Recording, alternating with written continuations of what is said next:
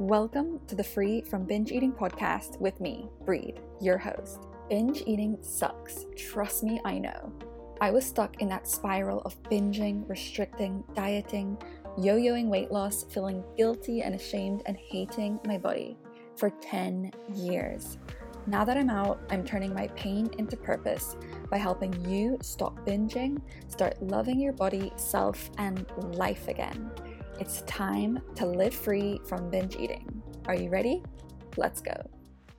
Hey people, happy Monday. Back with another episode. Today I'm going to keep it pretty snappy, but also meaningful. So, this is something I have been working on with one-to-one clients on and off every now and then when they need it. And it's something that I also myself have been using a lot. And it is being able to enjoy the moments that are good, enjoy the feelings that feel great, to smell the roses. And it sounds so simple, but it was something that I was just not doing at all. So it was about a month ago where I was in my coaching certification course, and the students on it, we have to coach each other at times. And so I was being coached by this one woman, and something we touched upon was how I feel like there's just so much on my shoulders, and I'm trying to always do so much and achieve so much, but I feel like I'm just always looking at the destination and never enjoying the journey. So we did some embodiment work, we did some sort of meditative work on letting me feel those feelings that I'm always chasing. Feelings like being proud of myself, feeling like I'm more free and relaxed in life, more at peace, more just believing in myself, basically. And so I'm always sort of chasing all of these things that are going to get me that feeling. But when I sort of tick off the milestones, I don't just sit back and enjoy it. It's on to the next. So essentially, what's the point? It's this endless chase, and it's just draining, and you're never getting to smell the roses. So I've noticed that it happens a lot in recovery as well. We're always on that chase of, okay, no binges for a month, no binges for 2 months. Now I'm just overeating. I'm able to deal with my emotions, deal with these triggers, all these tiny things that add up to, feeling like you're in a more peaceful, healed state. But like, as we go through all of these little things, it's just like, cool, did it. Okay, next. And then alternatively, when a bump in the road happens and you have a binge, that's like the worst thing. It's so devastating. And I get that it is like not a good feeling, 100%. But my point is just, it's so imbalanced on like how much we let ourselves sink into the low feelings versus how rarely we actually get to bathe in the feelings that we're always seeking. So I've done it a few times with clients where we look at, okay, hang on, let's look at the wins that we've had this week or this past day or whatever it is, and let's revisit it in our mind, just reimagine the situation. So this is something you can try, basically. Reimagine that situation that happened, the achievement, the feeling, the words that were said, whatever it is, reimagine that scene and do it really, really vividly so it feels like it's happening again, like all the details, the look on your face, the look in your eyes, how it felt in your chest, in your heart, everything. Just relive the feeling, because in the moment when it happened, you probably skipped by it. So right now we want to practice like letting ourselves relish the good feelings, really get into the habit of that. Before I go on, let me just drop in for a second to let you know about something very exciting coming up. On the 6th of October, I am kicking off a group coaching program. I will help you get over binge eating once and for all, and just everything that comes along with that. Poor body image, diet mindset, lots of big emotions that we don't know how to handle, skipping social events and dinners, poor self-beliefs, and so much more. It's the real deal, 10 weeks in a small group 1 hour on a group call each week, tons of content as well to absorb and integrate each week. We ain't just chatting about our problems in circles. This is all about action and real, sustainable, long-lasting change. And this isn't going to be just like any other group coaching program. We're actually going to have fun with it. Recovery doesn't have to be super serious and boring. Obviously, we'll still put in the hard work to transform, but we'll also have a laugh while doing it. That's definitely one of my main aims of the group setting. You ready?